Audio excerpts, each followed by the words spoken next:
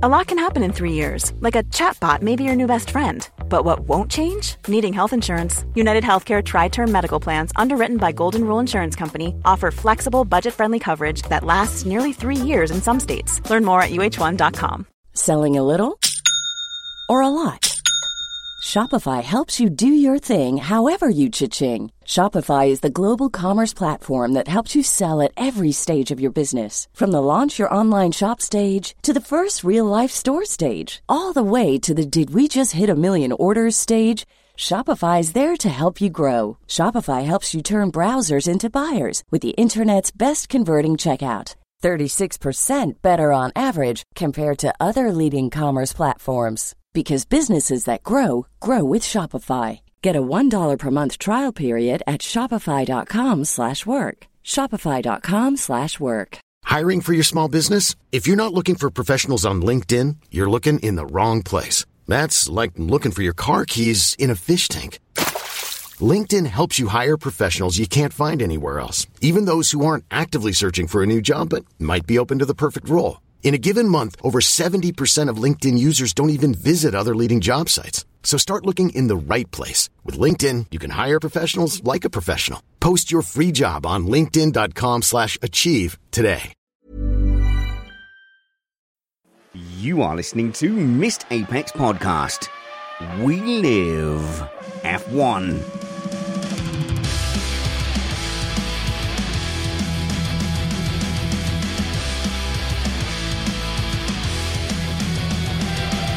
Welcome to Missed Apex Podcast. I'm your host, Richard Reddy, but my friends call me Spanners. So, let's be friends. It's deep into the summer break. I'm refreshed from a trip down to Cornwall. I hope you're enjoying the summer as well. And it's the summer break, so we don't have to concern ourselves, if we don't want to, with the championship and championship stakes, because we're answering your questions. But if you are interested in some title maths, here we go. If Max Verstappen takes the full 26 points available in the next 3 events and Perez was to fail to score, then Verstappen will require an 8th place finish in Japan to clinch the title with 6 events left, tying that record with Michael Schumacher, who in 2001 also secured the title with 6 races to go. But we can take a break from all of that. Let's kick off by answering your mailbag questions. So if everything goes wrong, if the content's rubbish, be rest assured that it's all your fault. Because we're an independent podcast produced in the podcasting shed with the kind permission of our better halves. We aim to bring you a race review before your Monday morning commute. We might be wrong, but we're first.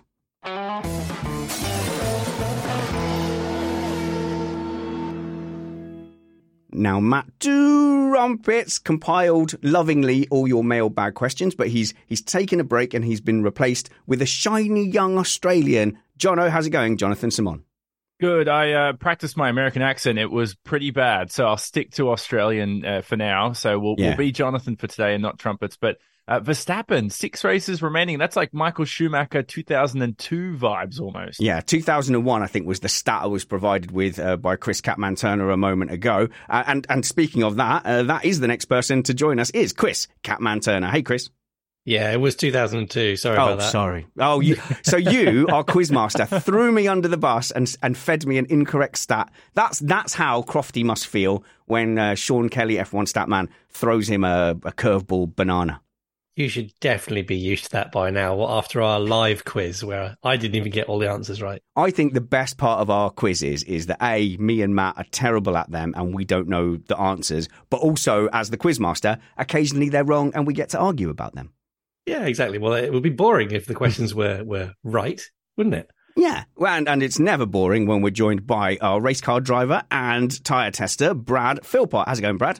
I am so happy to be on this show because I always listen to these mailbag shows and think I wish I was on that one because I love answering these questions. So thanks for having me on tonight. You're more than welcome. Thanks for your time. And the listeners, thanks for your questions because feedback at missedapex.net is where we get the best content ideas. And people say stuff and we go, oh, we've never really thought of that. So I'm wondering whether we should start with the Tour de France race format, championship format. Let's start with that. So this is Karsten, who is messaging us from the Netherlands. He says, keep up the good work. A loyal Dutch listener and patron. Thank you for your support. Patreon.com/MissedApex. Hi, guys. I've been an avid listener of your podcast, and I love what you're doing. I've been an F1 fan since Mansell's moustache. It's okay, so around the same age as me. El Lion was absolutely my first, I would say he's the first driver I was a proper fan of. And he says, I'm particularly proud that a Dutch driver is doing so well at the moment, says Carsten. I've heard Matt talking about the Tour de France. Yes, he does that a lot. We actively tell him not to, but there is no stopping him. I've heard Matt talking about the Tour de France. Each stage doesn't allocate points, but measures a time difference. How would F1 look with such a system? Each race, the time differences are noted and then added up throughout the season. At the end of the year, the combined time difference makes up the championship. Would that work? Okay, probably not. But also, lastly, he says, I feel the Constructors' Championship should be based on the second driver only, and that would improve the lineup and stop the two-person teams focusing on one driver. Do you have any thoughts? Thanks very much for that. I think that is a very interesting idea. So the idea is, if you win by 10 seconds, then you've got a 10-second lead over the second-place car. If you're third by 40 seconds in the next race, then you've got a net 30 seconds behind overall. Catman, what do you think of the idea? I don't think it would work, but I think it's an interesting way to look at the motivations of the teams. Yeah, it's a very interesting idea. I don't think it would necessarily work. There's a lot of things to work through, and I know that Matt, being having a penchant for cycling, would argue this point very vociferously against me. But rallying does it. But the problem is that they do it in short stints. So super stages, and they do it over an event, and you get the event points. It was not over a whole season, because I know that, what would happen if a driver retired from the race, for example? Would they lose 2 hours, that sort of thing? I know that you could have drop points and stuff, but I think Jono's going to do the Matt role and try and fight me. Yeah, go on, fight him, Jono. No, definitely not. What I was thinking was, what happens if you took it one step backwards and went, well, what if we did it over a full race weekend and every practice session now mattered and every qualifying session in the race? I don't think that would work either. And I remember talking about this exact same idea with somebody about like 7-8 years ago. And the problem we had was, what happens if somebody finishes a lap behind? Do you just put a +1 lap and that goes to your championship? So you could be 7 minutes ahead in the championship going into the final race, but you get a +1 lap, and now you're second in the championship because you had a retirement in the final race. Like, it's weird. I don't know if it would work entirely. Catman, then Brad. Well, they could start the grid for the next race like that. So they could say, right, Max, you go, and then they'll sit on the grid for half a minute, and then, right, everybody else go. I quite like that. Or, you've got at Silverstone, because you've got maybe like when Latifi was in, he would be starting down at Club and Vale, or maybe even at Stowe, and you've got Verstappen starting on pole. You've got to start in Kettering, unfortunately. If you survive, then you get to participate in the rest of the race. Brad?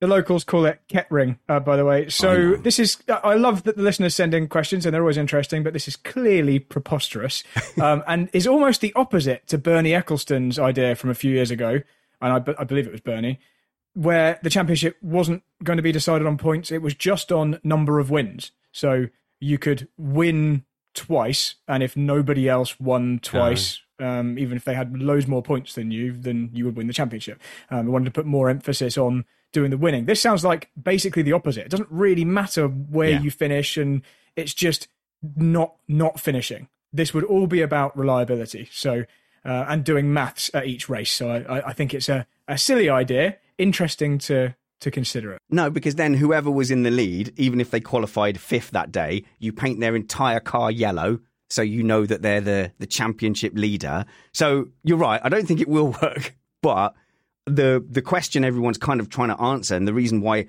these kind of suggestions keep coming up this season, is because there's a question of motivation at the front. So does Verstappen need to push? And this is the big thing I've been saying when people get upset at me, saying you're not praising Verstappen enough. Yes, because we literally have no idea how well he's doing. You know, he's in a very dominant car with a teammate that's at sea with that setup or with that style of driving that he needs to do for the car. So he could do in every race, he could be half a second a lap faster or half a second a lap slower, and he'd probably still win the race. So they say, well, why didn't you praise Verstappen? Because I don't know how well he did.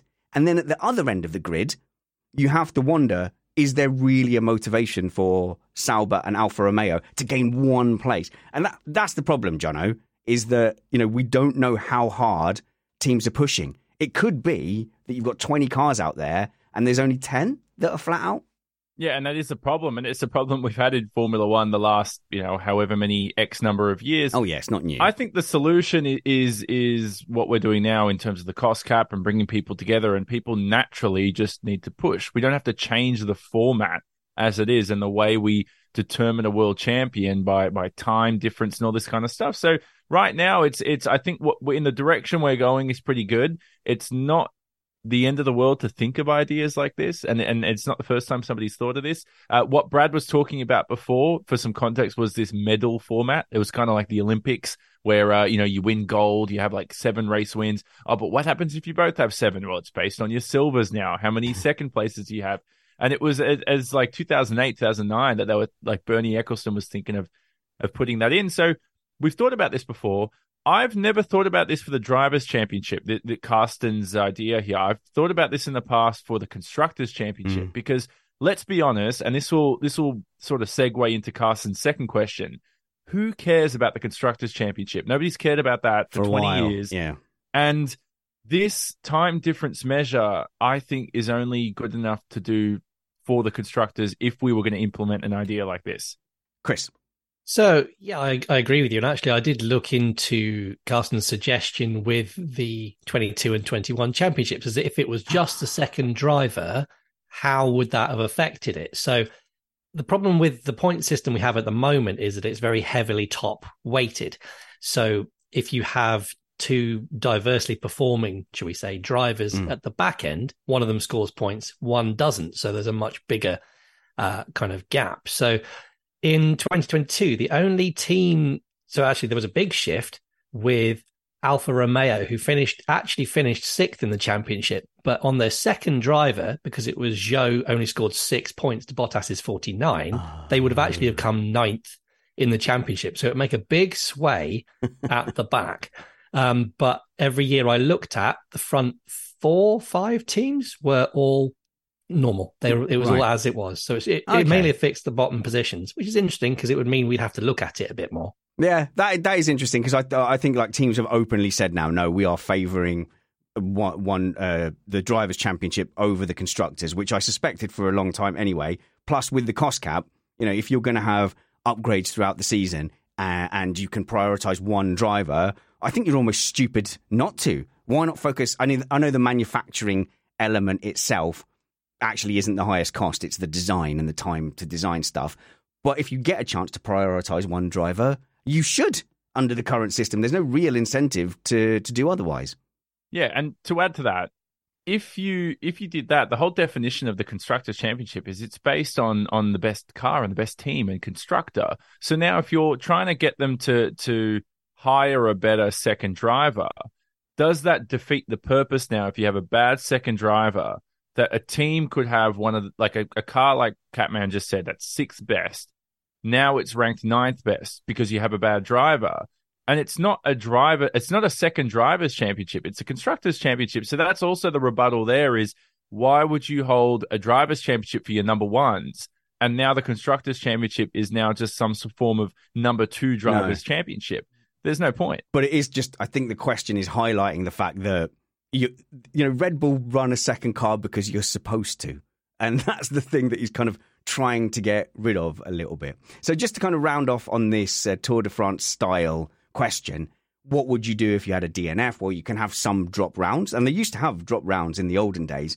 But I was thinking about a system we deploy when we're playing adventure golf on your local crazy golf course. And there's always that one hole where somebody just has an absolute nightmare blow up, and they're trying to like attack a windmill with a plastic golf club, where we just go, let's call it 10, and that stops the tears and we all move on to the next obstacle. Come on, it's okay. Let's hit it through the clown's mouth now. Let's call it 10. So we could say, if we're going to do this idea for you, Carsten, and if you DNF, we'll just call that 70 seconds. The most you can be behind is 70 seconds. Well, they did used to do something aggregate for qualifying back in the day. I remember Damon Hill and Schumacher, was it 94 era? They used to have 2 qualifying sessions, and it used to be the sum of both of your laps is your pole time. So, but I don't think that really worked because most people couldn't remember the first session. It's complicated. Look, we at the moment, I couldn't remember what was going on a sprint weekend, and I had a member of the panel around and my son who all watch it and didn't realise that the qualifying they'd just seen on a Saturday didn't then apply to the grid on Sunday. So we're not about to start aggregating race times. Good suggestion. I'm sorry, no, but I think we'll have to move on. And coincidentally, we had a really similar a suggestion from Keys from the Netherlands, and I just want to read out this. First of all, thank you for providing us with amazing content. Thank you very much, Keys. I'm not very good at acknowledging when we get really lovely feedback like that because it kind of feels odd and I never quite feel like we deserve it. But whenever I read it, I promise you it makes a difference. I love knowing what you think about the show. Feedback@missedapex.net. I'm just not always going to read it out. And to Spanners, thank you for the way you have been handling your attitude towards Max lately. You'll probably get a lot of strongly worded emails from Dutch people. Yep, yes, correct. But as a Dutch Max fan, I wanted to say that you have been smashing it lately. Thank you very much. And pretty much makes a very similar suggestion about the Tour de France, except adding in special stages. So you might have Monaco that's worth less and then people might not turn up. But that is a whole episode's discussion, I think. The cost cap came up in a question from Rob Asher. And Rob says, this is a you are the ref question, or rather you are the FIA. How do you punish budget cap breaches in future, given how well Red Bull are doing this year? Whether they deserve to be winning in 2023 or not, the optics are not good. What should you do next time? And we are coming up to cost cap season. My understanding is that from September onwards, anytime the cost cap would drop, there are a few teams where the FIA have gone in and opened all the drawers. And I think the rumours are it's Aston Martin, Mercedes and Red Bull have had deeper investigation. So it's going to be hilarious either way. Either Red Bull have done it again and broken the cost cap, in which case everything is going to hit the fan from all ends. Or I think even the most funny would be if Mercedes are the ones that broke the cost cap. And then what are the Mercedes and Hamilton fanboys like me going to do? Are we going to stick to our principles? Or are we going to flip-flop? Because I tell you what, Brad, if it turns out Mercedes have broken the cost cap, I'm going to flip-flop and be saying things like, it's only a minor breach. No one cares. It was only Volavons. So there's a couple of ways you can look at this, obviously. And one is to say, well, last time Red Bull got a slap on the wrist because it was a first offence and we were feeling out the regulations and, it was easy to get things wrong. The tax was incorrectly allocated or whatever. That one. And you could say, but now we're going to take it seriously because you've all had a chance to see what, that we're going to be strict on this. But then you could also argue it from the opposite position, which is, well, hang on, why did that one team, why did they get a first offence that was lenient? And if my team breaks the cost cap rules, we suddenly get a stronger punishment. And I can see both sides of that. I can totally see teams watching Red Bull overspend for whatever reason. And again, we've gone over this ad infinitum in regards to catering budget or whatever the money was spent on. It's all part of a pool of money that you're allowed to spend. And it doesn't really matter what you say put you over the edge. You've gone over the edge. I can see other teams saying, you know what, let's just go for it. Because Red Bull, that first offence that they've done, if they got an advantage from that, that's a bigger advantage than someone doing it this year because they got that advantage baked in for the full rule set. So it's easy to argue that actually doing it in the first year is, you get a bigger benefit, so you should get a bigger penalty. But yeah, that's my initial response. I've got plenty more to add, but I'll let other people talk. Yeah, and also let's focus in on the question, because we've definitely argued amongst ourselves on this, Jono. But the question is, well, you're the FIA, Jono. Not knowing who it is that has potentially breached it, what would you do now for teams that now breach the cost cap? And no one is going to breach it by 7 million or whatever it was. So it's always going to be a quote minor breach. To keep it ambiguous or broad, punish heavily is what I would do. And the reason is because momentum is such a big thing when it comes to car development and team development. Look at Mercedes going into the turbo hybrid era in 2014. They started that years ahead, had the momentum, and it was tough to catch them up. Took them about 7 years for somebody to win a championship. Now, in this situation, if Red Bull have breached the cost cap in 2021 and they are allowed to be punished by a very small amount, they almost benefit more from the momentum they've carried from that year to winning that year, to winning the next year, to winning this year, to potentially winning again in 2024. And the momentum they've gained by breaching the cost cap needs to be punished more. And I'm not saying, I know they did it. I know what you're saying, Spanners, whether it's minor or major, it doesn't matter. But again, if you're going to, and going back to the original question, I don't know what needs to happen, and I don't know what it needs to be, whether it's a points restriction, whether it's stripping of prize money, whether it's something along those lines, something that will affect the car development. And they've done that to Red Bull. You know, it's our best example because they're the team that's been pinged heaviest of this in the last couple of years. But it would have to be something that would drastically affect their car in the future and something that would affect their performance, which the wind tunnel time is the best example. They're losing that for this year. Chris. Yeah, and that's a very good point. You know, I think it's all about how you affect future performance and make it a lasting penalty and an immediate penalty, because the issue is that you've got that hangover where they've got the benefit of that, and that's very tricky. Jono, then Brad. Yes, and just one more thing to follow up on what Chris said is it's like, look at US sports. And I'm a big NBA fan, and I know a lot of people don't watch basketball, so I'll explain this as best I can. They will sometimes take away draft picks for young talent away from teams who breach rules. And that drastically affects teams, you know, whether they lose a first-round pick, a second-round pick, we won't go into that.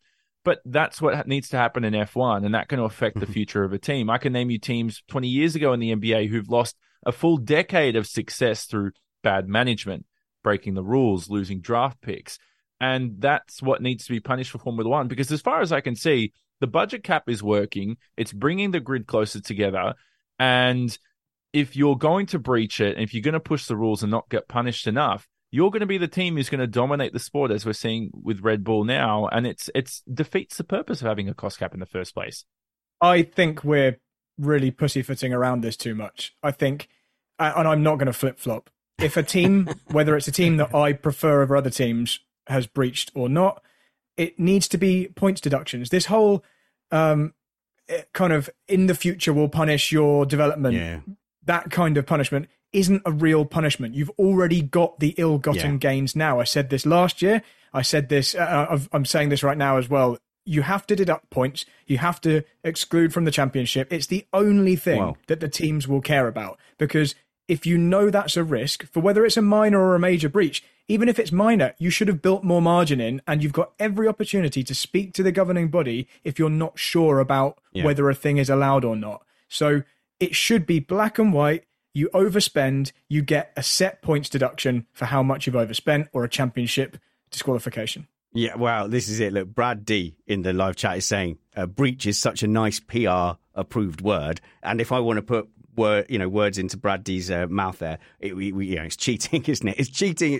It's financial doping. If you were breaching a technical regulation and you were caught, that would be cheating if you had a bendy wing.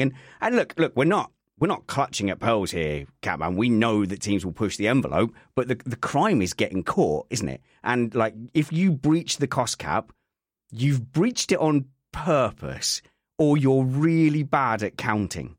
Or you're really bad at countering the number of Olivons. No, it's definitely got to have teeth. And I think the issue is going to be trying to apply that. I mean, nobody cares about last year now. We're 10 months after the end of the season. It's in the rule. It's in the yearbooks. No one cares. And nobody wants to win a championship because the other guy spent £5 more on sandwiches. But you always have to say, okay, let's look at Red Bull 2021. Okay, so we all have emotions about 2021. So if you spent £400,000 over, was that what it was that Red Bull breached it by? And I've bored people to death with this. Mercedes stayed under it. They didn't stay under it by a penny. They would have made sure they stayed under it. So we're talking, the best part of £500,000. Like, tell me that didn't make a difference in 2021. So you should lose points for that season. And if Mercedes or Red Bull breached in 2022, I agree with you, Brad. They should lose points for that season, but you also need to lose points for the season that you're benefiting as well. So, I mean, really, teams should be looking at this cost cap, and if it's X, they need to be X minus £500,000 because they should be so scared of going even a penny over it. And it needs to be disgraced more in the media. And look, we've done our job with what Red Bull did in 2021. I could tell you that much. But that's also part of it too. Because if you've gone, they've only exceeded by £4 for an extra sandwich. They've exceeded by £4. That's a disgrace to the sport. That is putting the sport into disrepute. I remember when, I'm not going to go into it. I was going to come up with an example that was going to get me in some trouble. But there's stuff in the past that has put the sport into disrepute. And I go, but for some reason, breaching the cost cap has not put the sport into disrepute. That should be, I'm pretty sure Formula One, I'm not sure if it still exists, but I remember 15 years ago, there used to be specific rules and the stewards and the FIA would say, you have put the sport into disrepute. What happened to that? Whatever happened to that? I want to know if that still exists. I reckon Mercedes have gone over. I reckon they got to 2022 and they just went, you know what, sod it. We've got a bad car anyway. You can't do anything worse to us. We've seen that there was a slap on the wrist in 2021. I wouldn't be surprised at all if they went in a bit laissez-faire. And we have had a comment here, probably from people who know more about accounting than us. So Maria saying accounting and accounting rules can have a lot of interpretation in them. And if the cost cap rules do have so many holes that you could drive a bus through them, then that's the fault of the FIA. It should be clearer, and if there are giant holes in it, then you need to fill those holes. Because we did have a question, say, from Gabe, who says, how in the world does the cost cap actually work? And the short answer is none of us know.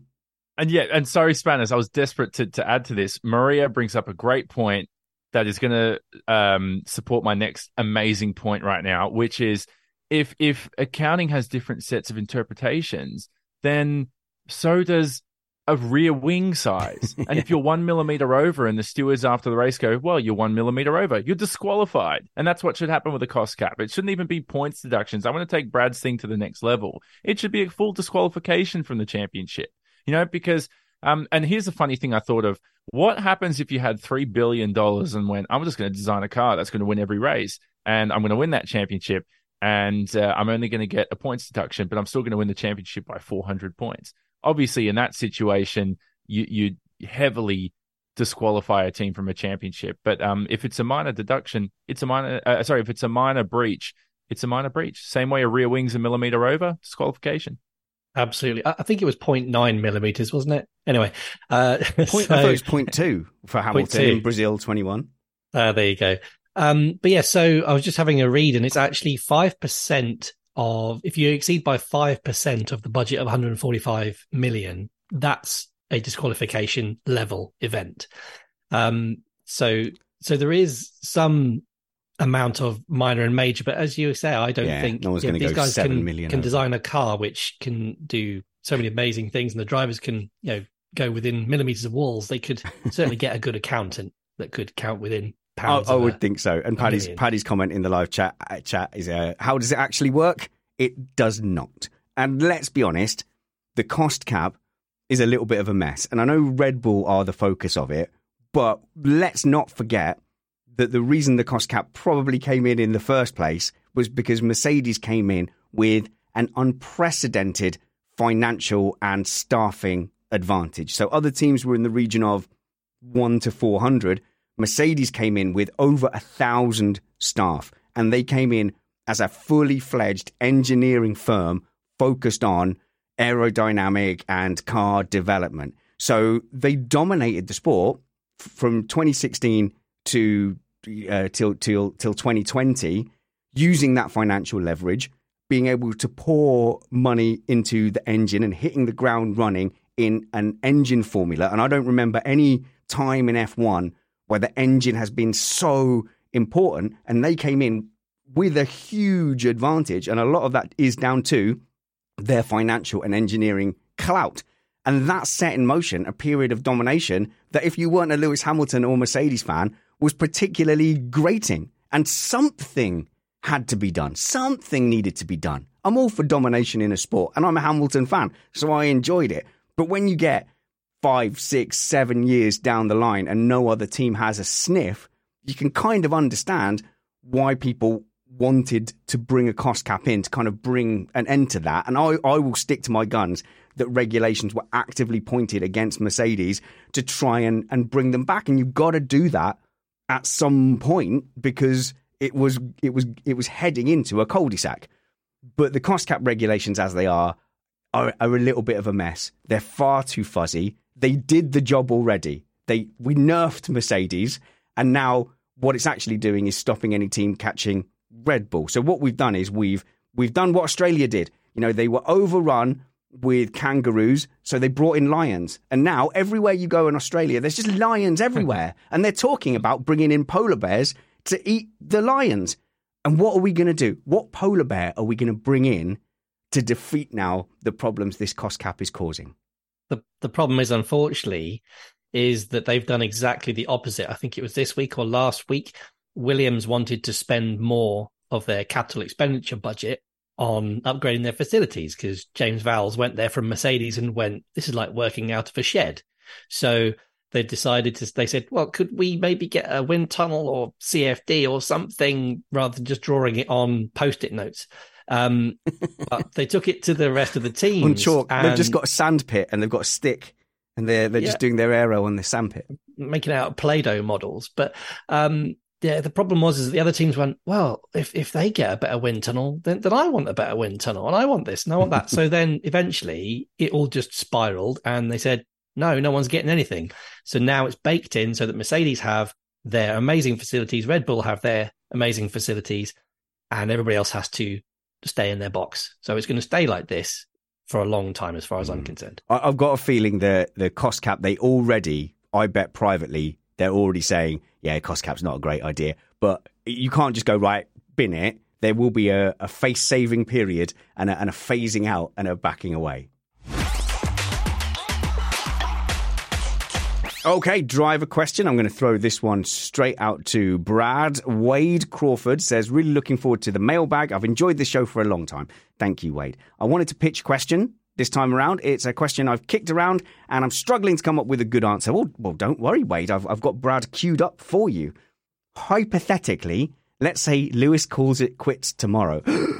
Who gets a shot in that potentially championship winning seat? Brad, who do you put into that 44 car?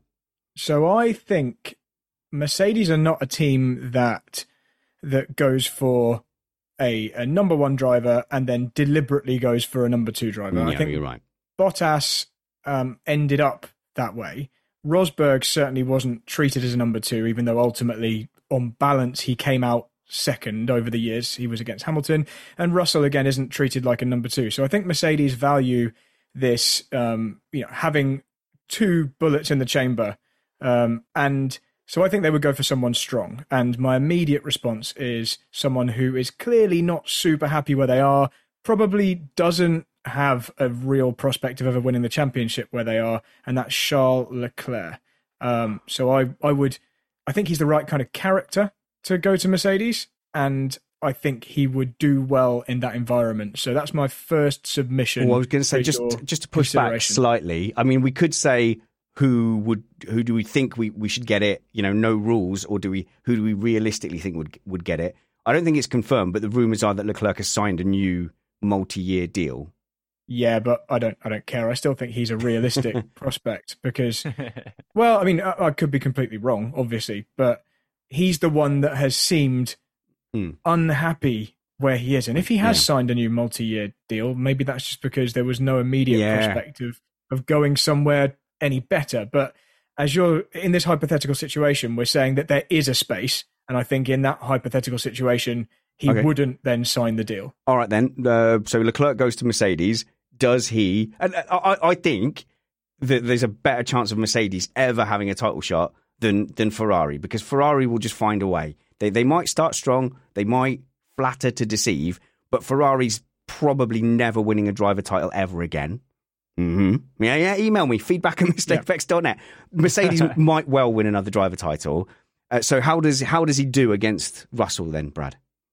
This is really interesting because obviously Russell's been strong against Hamilton, but less so this year. So I don't think you can say anything conclusively from that other than it's finely balanced, and whether or not a particular car or situation is suiting you at this current time, when you've got two very, very good drivers, that is enough to tip the balance. I think Leclerc, this is completely just, I'm pulling this out of thin air, but this is just my opinion. I think Leclerc is probably a more naturally gifted driver than Russell, and I think the turbulent nature of Ferrari contributes to some of his inconsistency in terms of performance and mistakes and that kind of thing. And I think being at a team which is generally like a kind of stable ship, like Mercedes, might iron out some of those things that we see as erratic from Leclerc. And I think that would then allow his natural gift to shine through. And the kind of only reason I'm saying this about Leclerc is I think Russell is really good, by the way. So this is not a slight on Russell. I think Russell is a driver who has got to where he is in terms of his ability through determination, hard work, really looking into it and improving himself, whereas I think it maybe comes slightly more natural to Leclerc. And this comes from talking to people that I know who knew Russell during his karting time, who have said to me, Russell's clearly brilliant, but he didn't set the world alight in his junior days until he got into a single-seater, in good teams, and then clearly did the job. And I think, and I'm going to have to go and look at this, I think if you look back at Leclerc's junior career, karting time, it was a bit more glittering than Russell's. So that's what I'm basing it on. Okay, hang on. And I know the others are dying to get in, but when you talk about, Russell's progressive approach and putting the work in, recently he's been the one complaining about sprint weekends and parc fermé after FP1. And you kind of think maybe Russell is the kind of driver who would want those 3 full practice sessions, whereas you think Verstappen, Hamilton, Alonso, they would be happy to go, now we'll just do qualifying straight off the bat and let's just see, who gets it immediately. Whereas Russell might not want that. And hard work is a superpower. Well, goodness knows it's all I've got in my career. So, I'd rather have a work ethic than talent most of the time. But Jono, if we stay on Leclerc for just a second, that would be a juicy prospect. That would definitely be one of the top lineups. It would, and that's a very good point that Brad's brought up. I've never thought about that Ferrari have contributed to his inconsistency, which sort of nails the point and hammers home what I've been thinking of Leclerc in especially last year was that I think he had a car that was potentially the best car on the grid when it came to 1 lap and 2 laps and short-term runs. And I think for Charles Leclerc, it was more, he's had to push a car to the limit under pressure at Ferrari, potentially with Ferrari's best car that they produced in 10, 15 years almost. And he ended up making mistakes. We saw the mistake at France. We saw other mistakes in other races too. And I think that also contributed to Leclerc. And there is something I like to call the FF. It's not forfeit. It's not fast forward. It's called Ferrari fatigue. Or it's not what you were just thinking of, Spanners. I can tell you that much. But it was, and I think he's got a little bit of fatigue now at that team after 4 years. And that's happened to drivers we've seen at Ferrari, Catman, over the last few years, which is we've got, Alonso's had the Ferrari fatigue, Vettel, and now it's happening to Charles Leclerc. Absolutely. That was exactly what I was going to say, is that Vettel and Alonso, two proven champions, best in the field at their time, were completely obliterated by the pressure at Ferrari. And is that from the tifosi and the media constantly expecting results when it's not realistic? Is that from the drivers themselves just putting too much pressure on themselves, or what is it? Because that Ferrari atmosphere just drains the results out of what should be race-winning packages and title-winning packages. So we're happy to put Leclerc into that Mercedes seat, and we think he would do well against George Russell. So poor old George Russell hasn't done very well out of this conversation. I know he's at home, he's watching on YouTube, and he's, those turnips, I would beat Leclerc. He's a trained sorry, Brad, quickly. Leclerc or George Russell strikes me as a trained product, whereas if you look at Leclerc, he strikes me more of a natural talent. Okay. So that's why there can be, you can kick up a stink about George. And also, nobody's spoken about Mick Schumacher. Why doesn't George get Lewis's seat and Mick Schumacher gets George's seat? Okay. Well, who wants to respond to that madness? Brad? Yeah, I can respond to that. Just before I do, I have now looked up both of their karting careers, just because I wanted to know for sure. And yeah, George clearly has a very good karting career because you'd expect him to, but it's mainly British based. And in the European and world level, where Leclerc was winning championships, Russell finished kind of reasonably well, but in his final year in karting was 29th in the world. By comparison, Leclerc was second. So that's the comparison. Yeah, Mick Schumacher wouldn't get the seat because I don't think he's good enough. Where's the evidence that he would do well in a top team? Yeah, I think Mick is, I think he's good because he's, Formula 2 champion in the past. You can't be bad, but I just don't think he's George Russell, Charles Leclerc, top line Formula 1 driver good. So Schumacher was Formula 2 champion after a pretty average first half of the season and then just obliterated the field in the second half. Now, was that because he was, like Brad was saying, he's one of these drivers who has to apply himself and isn't naturally out of the box, really go fast talent? Or is he one of those who has to really study and put the effort in to get there? And I think that's it. But the problem is with somebody of that ilk in a top team, you're expecting to fight for championships. You can't have the first half of the year or the first couple of years of your career in that team being bad. There's one driver we haven't mentioned who would sit in this seat very well, and actually either Ferrari or Mercedes should lap them up if Hamilton or Leclerc or Sainz leaves. That's Daniel Ricciardo. What? Yes, right. He has proven race winning experience. No one likes this. Here we go. He has recent experience of the Red Bull camp with their simulator and with all of their experience and secrets that he can bring with them. He's rejuvenated as a driver. He's going to smash Tsunoda. That's our next question. That's the next question coming up. Okay, look. You've mentioned two drivers there. I disagree with both of them. So you don't get into one of the top three teams by being bang average and not beating your teammates. You don't get into Mercedes by coming in, finishing second in the Haas, and only really bothering the scorers when you're distributing carbon fiber around the track. And Schumacher really was, he was a bit of a one-man safety car magnet. And so as good as he might have been, he didn't show it. So the best case scenario for a driver who's had a bad rookie season and doesn't get his seat renewed would be to come in at the back of the grid, maybe be able to pay his way into a buy-in seat and have another go. No way Schumacher has done enough to get into one of the top three teams. And so the next sort of tier behind that is your Alpine and your McLaren seats or your Aston Martin seats. Would he have done enough to get into those? Not even. So he's out of the picture completely for me. Now, Ricciardo, that is an interesting one because Ricciardo has proved himself enough that I think any team below that top three, if there was a seat available, would go and pay him a fee because he comes with so much charisma, PR stuff. He can do a job. He's going to be fine. But does anyone really think that Ricciardo now goes into that Mercedes seat, establishes himself as the number one, and then takes the fight to Max Verstappen? Jono? The way I see this question from Wade is more Lewis calls it quits. George takes Lewis's seat. Who gets the second seat? That's the way but Mercedes don't do that. Exactly. Oh, okay. So you're both looking at this, Catman, as so Ricciardo's going to be an out-and-out number two and be happy with it.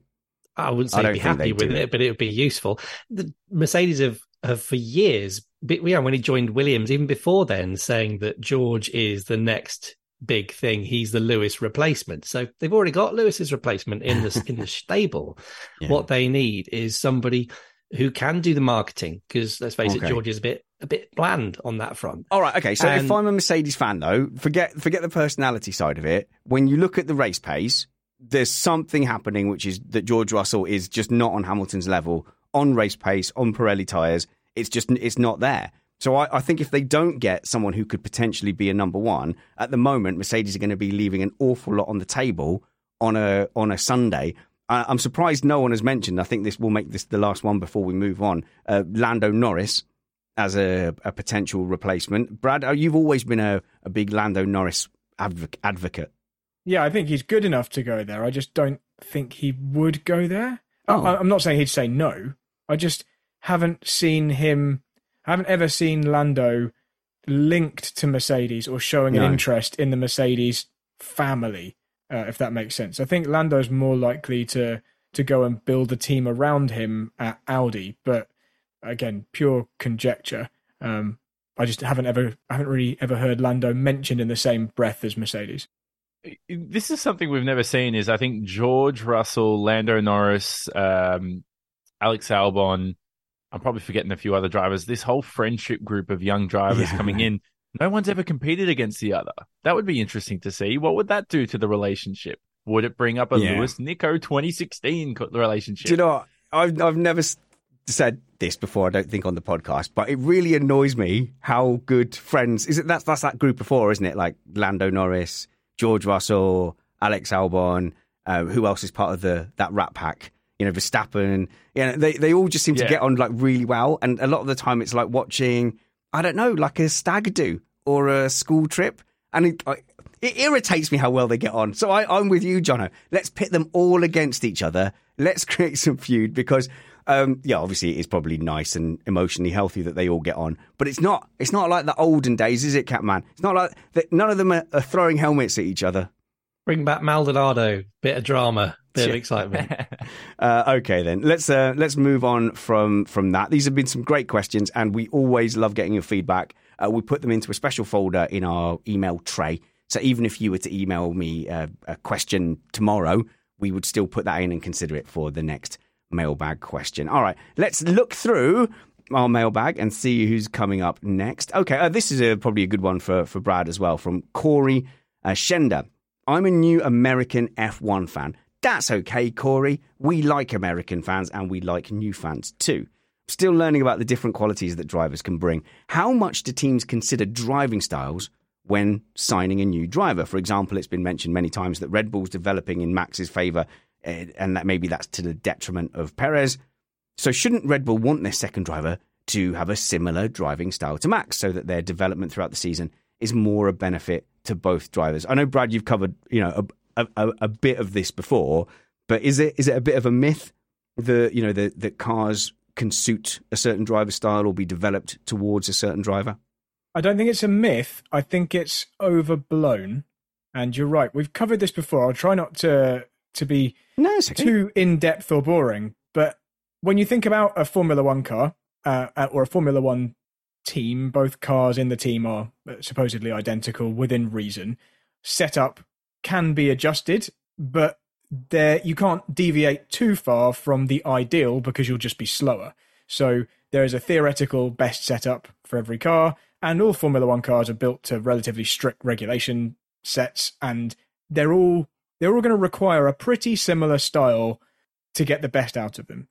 And when you're talking about driving style between different racing categories, between GT cars and Formula One cars, or rally or whatever, yes, there's wildly varying styles. And then the more you get into a specialist type of series, like Formula One is obviously extremely specialist, there's a particular style which is going to work best to get the most out of those cars. If you zoom into an even more granular level, yes, there are going to be slight differences in driver preferences, I'd say. It might be a better way of saying it rather than style. And I don't think teams care too much about them as long as the driver can extract the performance and be fast enough. And I think by the time you find those really small differences between drivers, they're already in the team and they've spent a long time. And obviously there's things you can see in simulation if they spend a long time in the simulator before they get chosen. But I definitely think driving style, where we say, I don't know, Alonso really likes loads of understeer and Hamilton loves loads of oversteer or whatever, I think that's definitely overblown. And I think generally, if you gave them a car which was capable of being fast within reason, they're going to do a very similar thing. And I've said this loads of times. I think you'd probably struggle if you painted all the cars the same colour and they were all the same shape and you just watched each driver on board. I think you'd really, really struggle to notice any tangible difference to the way they're making inputs, or unless you're looking at data and literally overlaying the data and zooming in and seeing exactly how much brake pressure a certain driver was using at a different phase of a corner. But yeah, hopefully that answers that in some way. Well, I have a follow-up to that, Brad, which is you look at Red Bull, and I don't think any driver that they could hire has a similar driving style to Max Verstappen, because what I've noticed is these drivers who are next-level generational talents, they all seem to like a car, and excuse me if I'm wrong, Brad, and this is why I'm asking you, they all seem to like a car that is extremely oversteery and the rear end drives like a go-kart. And when these drivers come in, like Alex Albon, Pierre Gasly, Sergio Perez, they can't drive a car like that suits Max Verstappen. That Lewis Hamilton back in, even in 2007, Lewis Hamilton was driving cars like that. I always compare Lewis's and Max's early career driving styles to be similar. So if Red Bull, for example, in this question from Corey, they're not considering a driving style similar to Max at all in terms of what their car development is. I think that's because that's not so much a driving style as a driving ability. Max is just able to cope with the car in a guise in which it is capable to extract more lap time. That's not to say anything derogatory about the driving skills of those other drivers, but Max is clearly operating on a higher level. I maybe it's just the way I'm referring to this, and maybe this is semantics, but I wouldn't consider that Perez's style is different or Albon's style is different so much as Max is just able to drive a car which is in a faster state, and that involves that particular car operating with a little bit more oversteer. Because the way you describe it is Max likes loads of oversteer. He definitely doesn't. Like, no one, oversteer is a handling imbalance and it's a negative. Yeah. He just likes a tiny bit more than those other drivers we're talking about. And when we discuss it loads, it makes it sound like he likes it really oversteery and they like it completely opposite. It's really like small fractions that they're sensing, but we probably wouldn't see from the outside. Which is what I'm trying to say, Brad, is what is stable for Max is extreme oversteer for anybody else in a sense. You know what I mean? That's what I'm trying to say here. One of the biggest red flags I've personally seen with a driver who I think has no talent is when they go, how are you half a second quicker than me? I can't drive your setup. What's going on there? And I go, well, that's probably because you're not good. You know, that's generally the outlay I come out with something like that.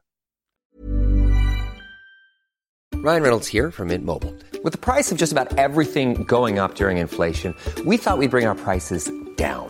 So to help us, we brought in a reverse auctioneer, which is apparently a thing. Mint Mobile Unlimited Premium Wireless. How to get 30, 30, how to get 30, how to get 20, 20, 20, how to get 20, 20, how to get 15, 15, 15, 15, just $15 a month? Sold! Give it a try at mintmobile.com/switch. $45 up front for 3 months plus taxes and fees. Promo rate for new customers for limited time. Unlimited more than 40 gigabytes per month. Slows full terms at mintmobile.com.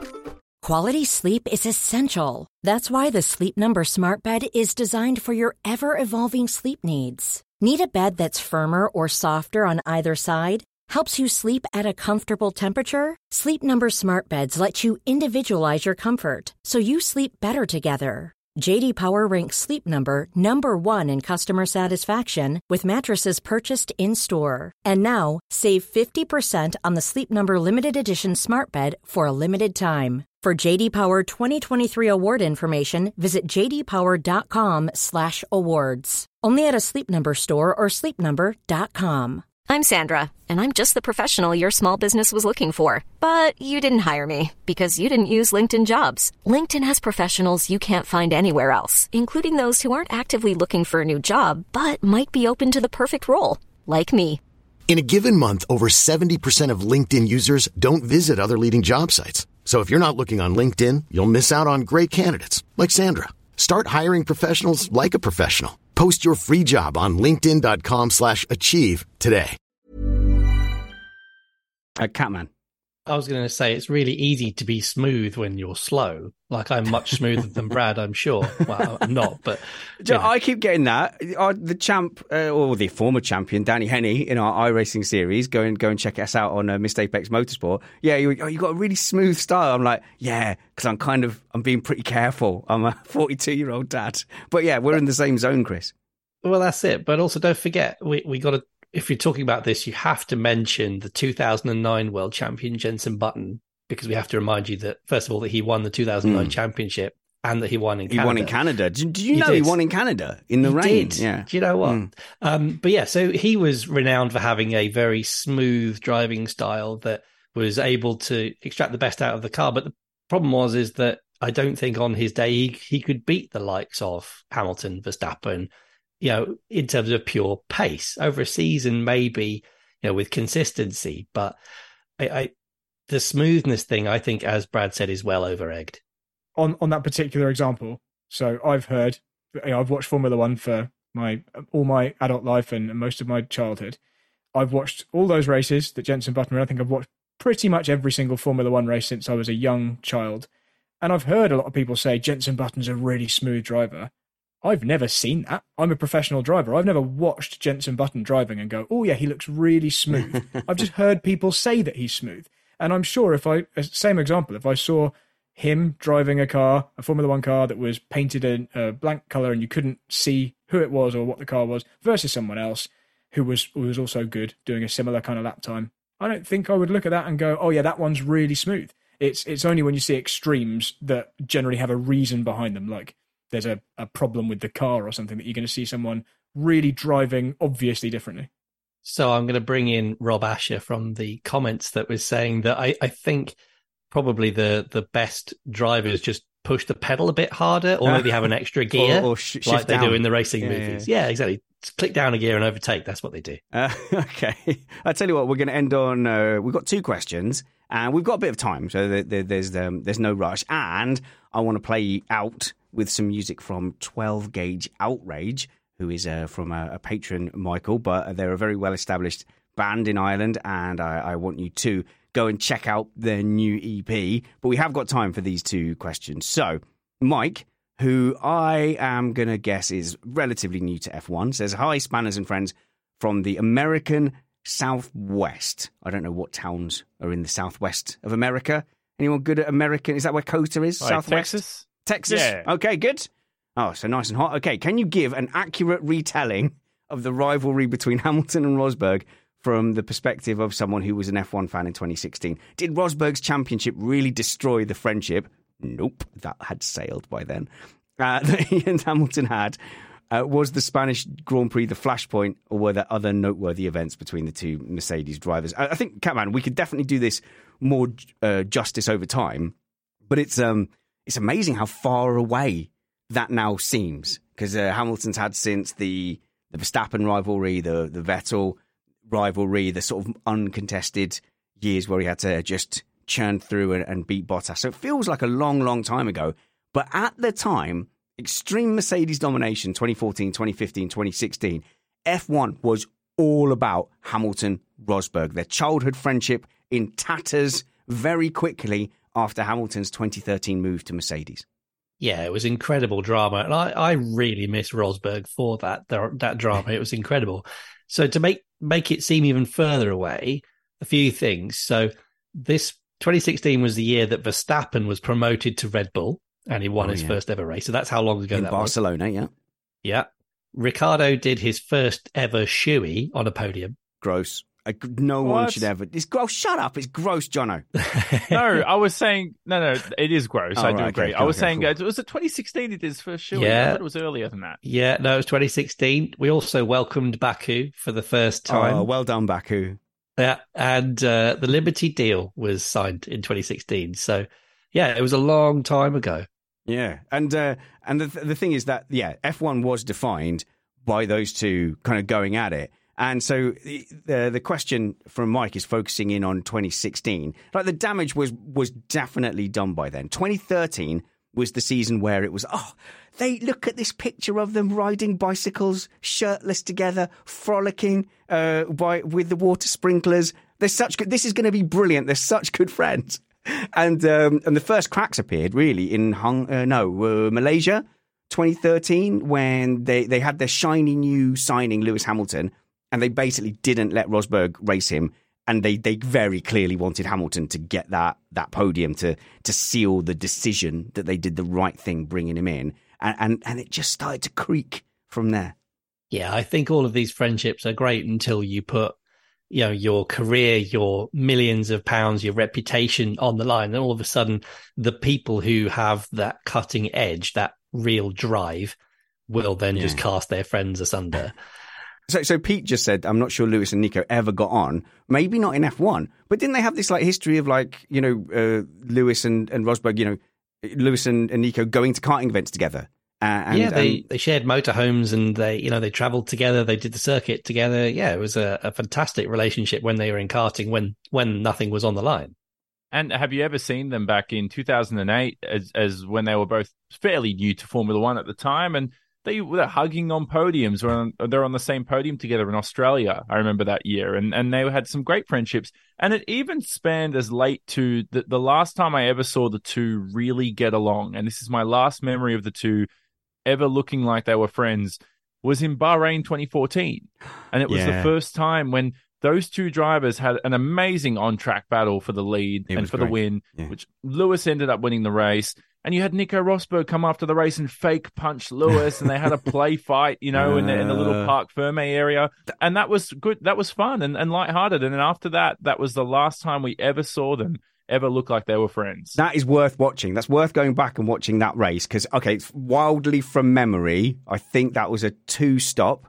And it was only option and prime in those days. So Mercedes basically kept them apart by doing alternate strategies. So one then stayed on the prime and one went to the option, and then on the second stop they converged or something like that. And then go on. Do you remember the tyre strategy from Bahrain 2014? Not the tyre strategy, but there was a late safety car which put them together. Right, yeah. And then the safety car went in, and the dominance showed by the fact that you couldn't see the rest of the field by the second lap. That was it. That was the first race where we actually saw them at full speed, because I think what Mercedes tended to do was kind of go, right, well, settle down, this is the position now, let's not show that we're 30 seconds better than everyone. And as much as Verstappen's accused of sandbagging now, Mercedes definitely did it in the turbo hybrid era. They were almost embarrassed by their pace.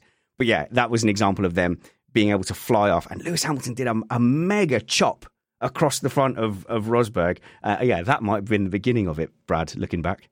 Yeah, I was just trying to have a quick look back at their full teammate history together, because they did kart together in the Mercedes-Benz McLaren, MBM the team was called, team together, and they were both successful. I haven't got the exact results for their entire time together, but then there was a period where they kind of broke apart, and in terms of who was doing which series. So Rosberg was in GP2, I think, a year before Hamilton, and won it, and then Hamilton came in the next year and won it. So they didn't really continue that rivalry so much through single-seaters. So it was kind of put on hold until that kind of... And Rosberg got into F1 first, didn't he, with Williams, I think? Yeah. Johnny. Which was interesting, actually. I was just about to mention that, is that Lewis Hamilton had a test with Williams BMW in 2004, and he was gunned for that drive. Lewis never came into the sport until he was 22. If you think about it, that is quite old these days. Wow. Knowing Max Verstappen came in at, I think his first test was 16, race driver 17. So a big difference. But yeah, going back to what Brad said, is that their junior career was shared a lot together. Just for context, for somebody who might not know the background between these two, their dads and Lewis and Nico used to hang out all the time. Obviously, Nico's dad, Keke Rosberg, F1 champion, and they used to drive to races and karting races together. So they got a lot of history, and it's not the first time Lewis Hamilton's had a relationship sort of destroyed in going into F1 and into adulthood. I remember when Adrian Sutil expected him to back him up in court, and Lewis didn't show up, and that sort of... that's a drama. God, that's going back some, isn't it? That's a bit of a drama. Yeah. Sorry I brought that up. No, that's it. Well, for legal reasons, I guess I'm going to brush past all of that. So 2014 was fairly amicable, but you remember that was double points, Abu Dhabi, double points, and Rosberg's gearbox failed. Although had it not been double points, Hamilton would have been already the champion by the time they got there. And then 2015, Hamilton starts really dominating on race pace. Rosberg gets an almost sarcastic qualifying trophy that he see that I saw him. I remember him being awarded with it. I mean, him looking at it with scorn, like he'd lost the title, but he gets given this qualifying trophy.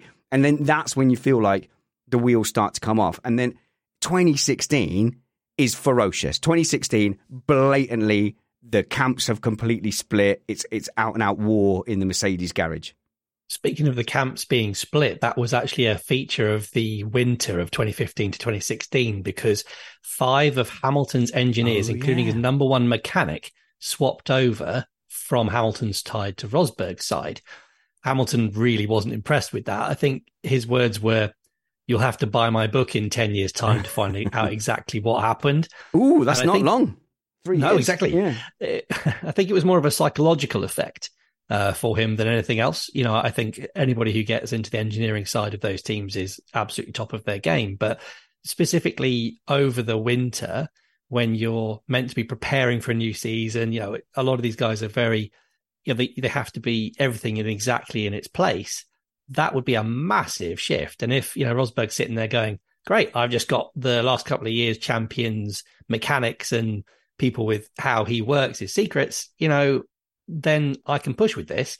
And Lewis is taking a step back going, well, now I've lost everything. And, you know, who's this other guy? I work with him, but he's not, you know, my guy, you know. I think that would make a big step for him. And he lost the first 4 races. You know, that was the period where Rosberg had that streak of 7 race wins.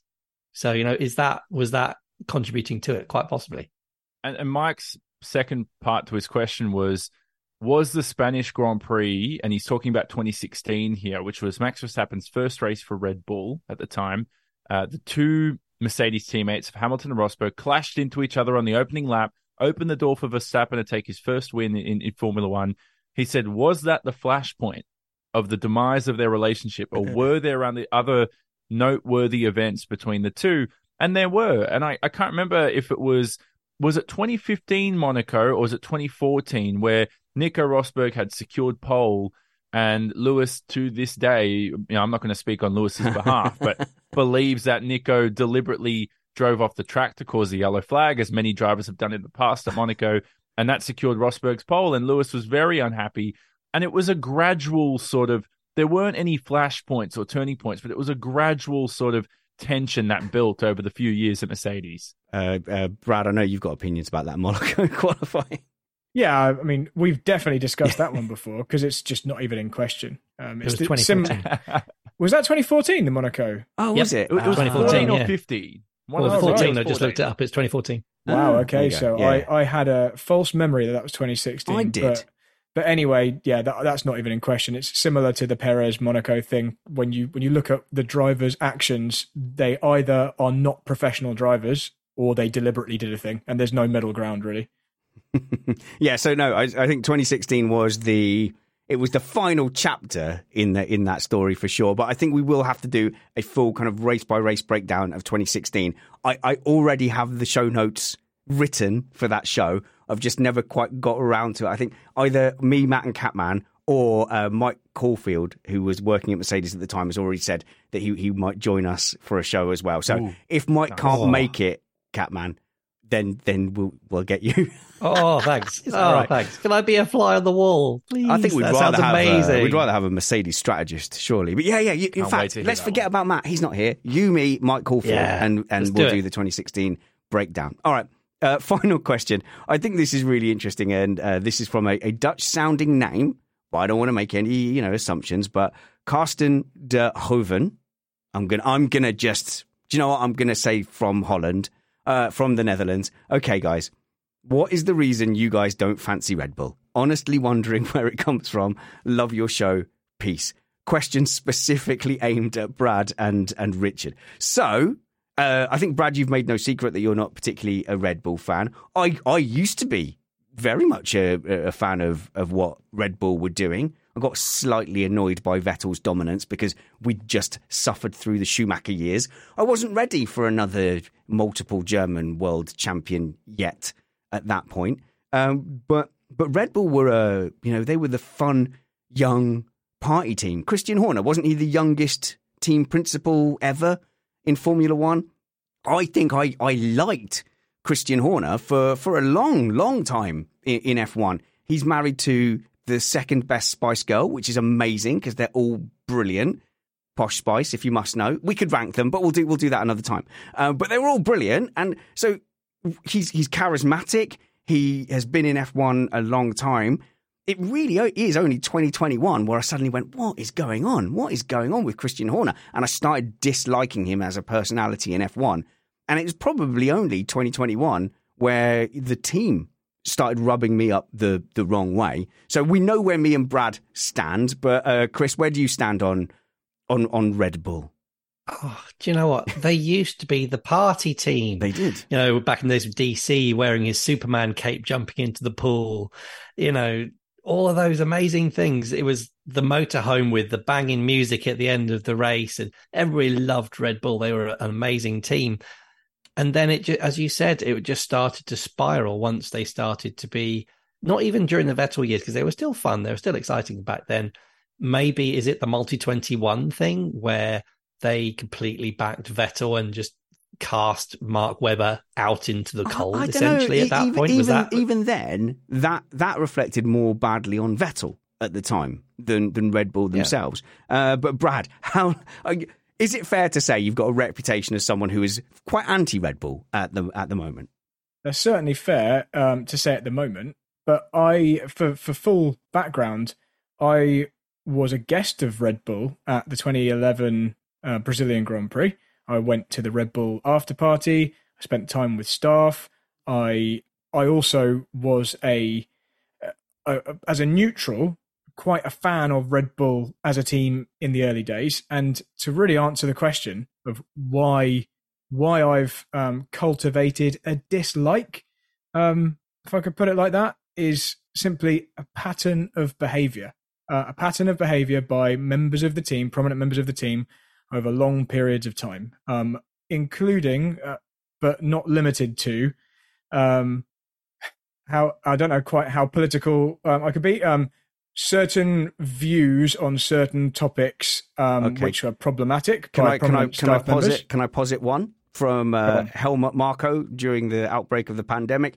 We have 4 Formula One drivers and 8 or 10 juniors. The idea was that we would organise a camp to mentally and physically bridge the dead time, and that would come at the ideal time for the infection to come. It literally was trying to have a COVID camp. Yeah, and really, I would see that as one of the lesser things that Marco has said or done, which are problematic. There are. I'm going to have to. I can't quite say what I want to say for fear, because I haven't okayed it with you before the show. But there are other views which are which team members, and Horner being one of them, have expressed, which I don't agree with, and that adds to the season of gaslighting we got in 2021 on every possible issue. The kind of reputation assassination of Hamilton after Silverstone. That's the one I was going to bring up, saying that he tried to murder Verstappen. That, I think that's one of the ones that made me go, whoa, mate, that we're talking about bringing the sport into disrepute. I don't understand how that was allowed and how that didn't have any further actions. That's the one that stood out for me. And I think at that point, Brad, I had not yet, at that point, I was not yet feeling kind of how I ended up feeling at the end of the season. There was also false equivocation of racist abuse that Hamilton was getting with Max Verstappen having people who didn't like him for completely unrelated reasons that Horner came out with. That certainly rubbed a few people up the wrong way, including me when I heard him say that. And then we can go on to the way they handled themselves at the final round of 2021. I mean, this was just after Verstappen constantly being a complete terrorist on track all season and getting away with it. You got Brazil 2021, where they just completely get away with something which is a clear penalty. Brake testing at Jeddah, which is a disqualification all day long, and again, just getting away with it. Then cost cap breach and getting away with it. In a cost cap breach in a season which was finely balanced, and that they got handed the championship unfairly at the end. Anyway, it's just thing after thing after thing, added to a general attitude that I just don't like. So I think that's probably I passed on the question from Carsten, different Carsten, by the way, and The counter to that, of course, is that they were gunning for their driver and they were doing what was best for their team. And playing the referee is hardly new. I'm sure Charlie Whiting, the ex race director, had as much pressure from teams as Michael Massey had, but it seems like Michael Massey crumbled and seemed very much to be swayed by that very forceful playing of the referee. It was like the equivalent of 10 Man United players, crowding the referee and the referee getting overwhelmed and going, "Oh man, I'm at Old Trafford. Okay, fair enough. I don't want to look stupid here." So the question was asked, and that is our personal views.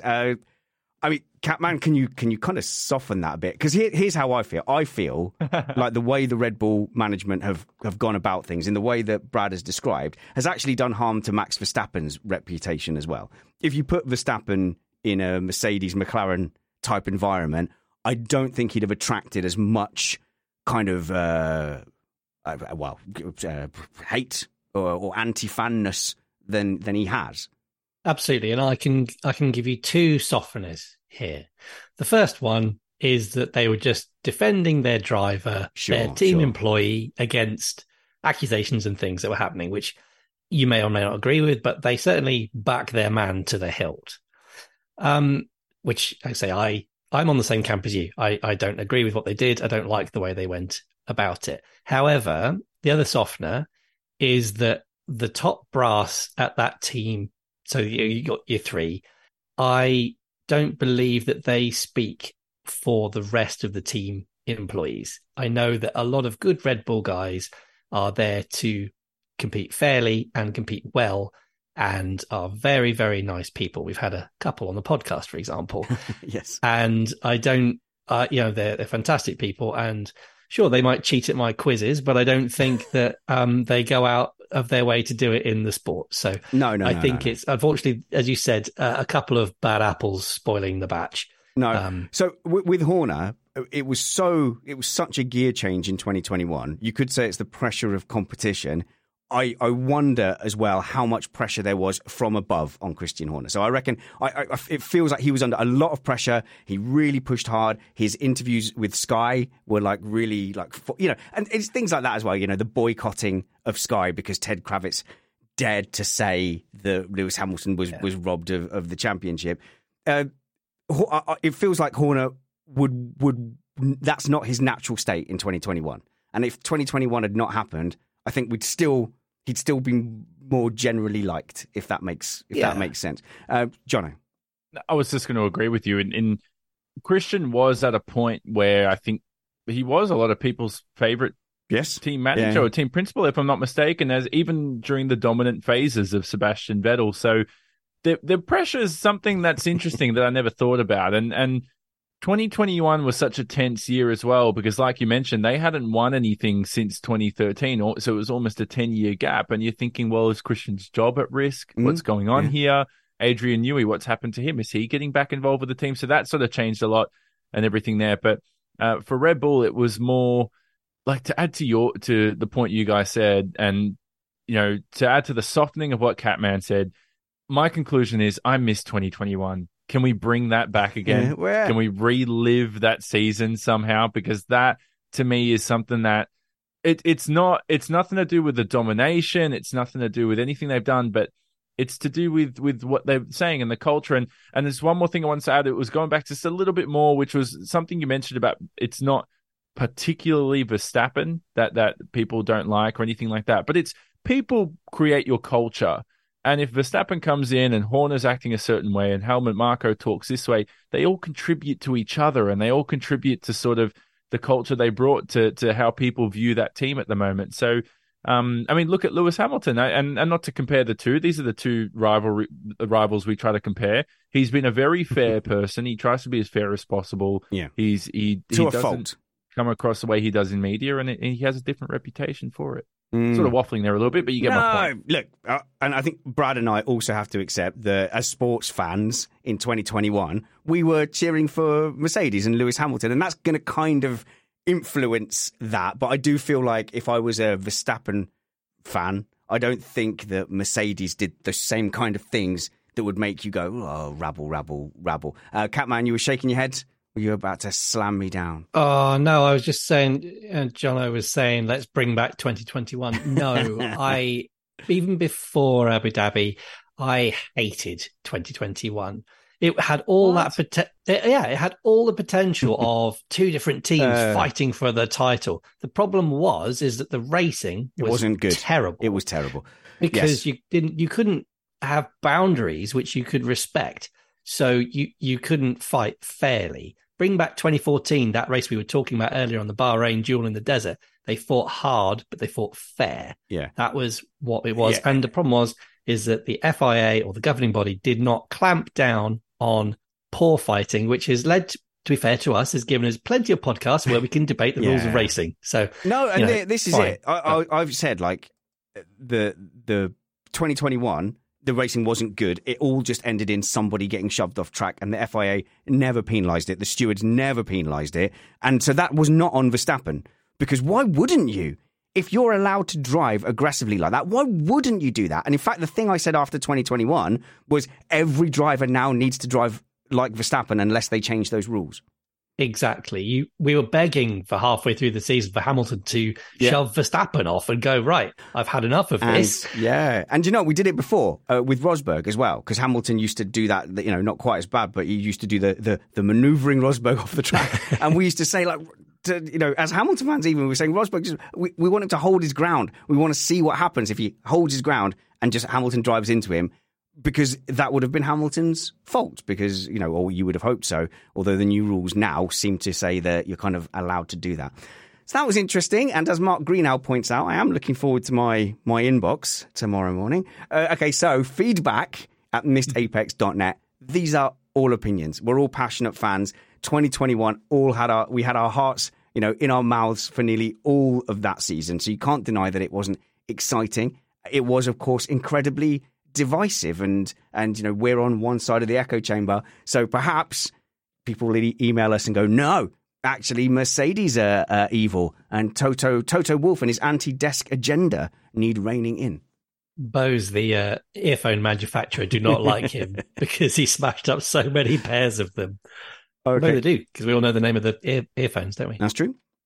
Pete in the Slack just said, I think respect was missing going back to 2021 between the two teams. And can I just point out a quick funny anecdote? I think that that was one of the good parts about it, because it brought sort of people against each other, but it also brought the sport together, controversy and people competing. Yeah. I've commentated once, this is a true story, I've commentated on a 60-year-old plus racing series before, and the post-race interviews were so nice.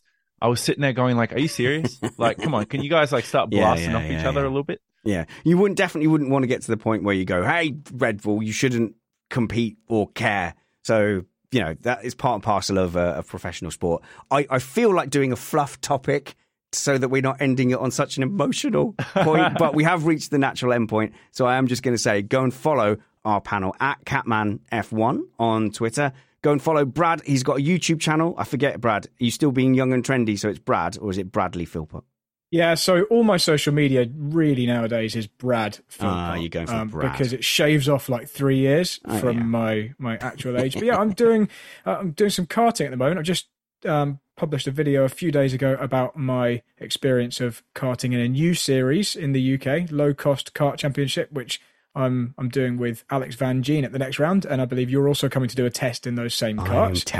I'm terrified. I'm used to rental karts with their nice, lovely bumpers all the way around. A proper, like, open, exposed wheel kart is somewhat daunting. This will definitely be the closest thing to a single seater I think you'll have driven in anger. So so go and check out my YouTube channel, Brad Philpott, if you'd like to see that series. Yeah, and that's the Saturday that I'm doing that, the Saturday before Monza. So I'm pretty sure there's a 50-50 chance I'll die. So Matt will be with you for the Monza Grand Prix. Jonathan Simon, you are Johnny S8 on Twitter. Yes, but the S is an ESS, and the 8 is the actual numeric 8. Let's not talk about that again. I'm on Twitter. I'm on Instagram. I'm on Threads. Yeah, is it called Twitter anymore? It's called X now. Yeah, X Twitter. X. Yeah, we're good. Good. They're the same things. You could rebrand the Earth to Smudgebo, and it's still Earth. That's how we think about it. You could give me a funny nickname, and I'm still Richard. But if you want to follow me at Spanners Ready on all the stuff, and follow Missed Apex on TikTok, Instagram, and YouTube. YouTube. Subscribe to the YouTube. We're putting up YouTube Shorts because I saw my kids were addicted to it. So I thought that I would put some YouTube Shorts up and try and jump onto their reel. So I'm basically going to ruin their fun on YouTube Shorts by having Dad pop up on it. Does that just mean you're going to be standing on a video YouTube in your shorts? Yeah, I'm pretty sure that's how it works, sure. Catman. And if you've got this far into all of that mailbag and debate, you might want to consider supporting us to keep this going. Patreon.com/Missed Apex. Now then, one of our patrons, Michael, is part of a fantastic heavy metal band called 12 Gauge Outrage, and I'd like to play you a couple of minutes of a song from their latest EP. So get ready to experience the electrifying energy of 12 Gauge Outrage, a talented metal band hailing from County Wexford, formed in Wexford? Catman, did we decide? County Wexford? Formed in 2012, the band has built a dedicated following on the modern metal scene. These are a proper gigging band. If you want to support local music and musicians that are actually out there grinding week in, week out in the pubs and clubs, then go out and check out their album. I'll put a link in the show notes. But this is a song called... my son picked it out and did the video for this, by the way. But I hope you enjoy it. It's super heavy. And it's super loud. I'm warning you, it's heavy metal. Bye. Work hard, be kind, have fun.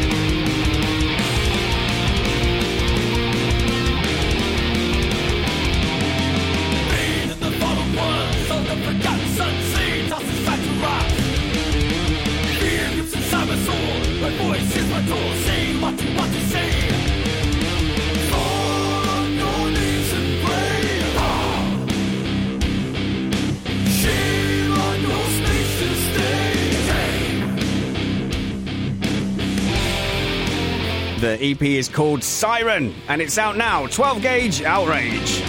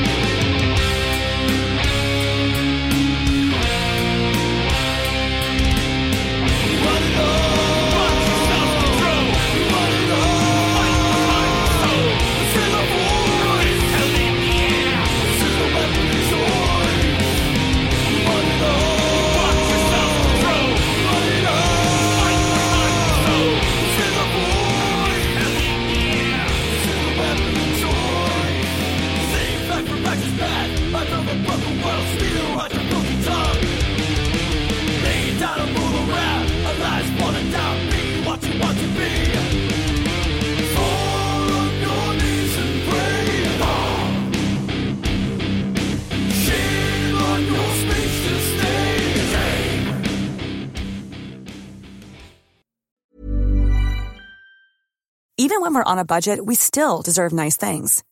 Quince is a place to scoop up stunning high-end goods for 50 to 80% less than similar brands.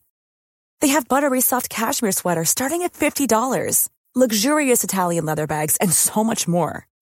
Plus, Quince only works with factories that use safe, ethical, and responsible manufacturing. Get the high-end goods you'll love without the high price tag with Quince.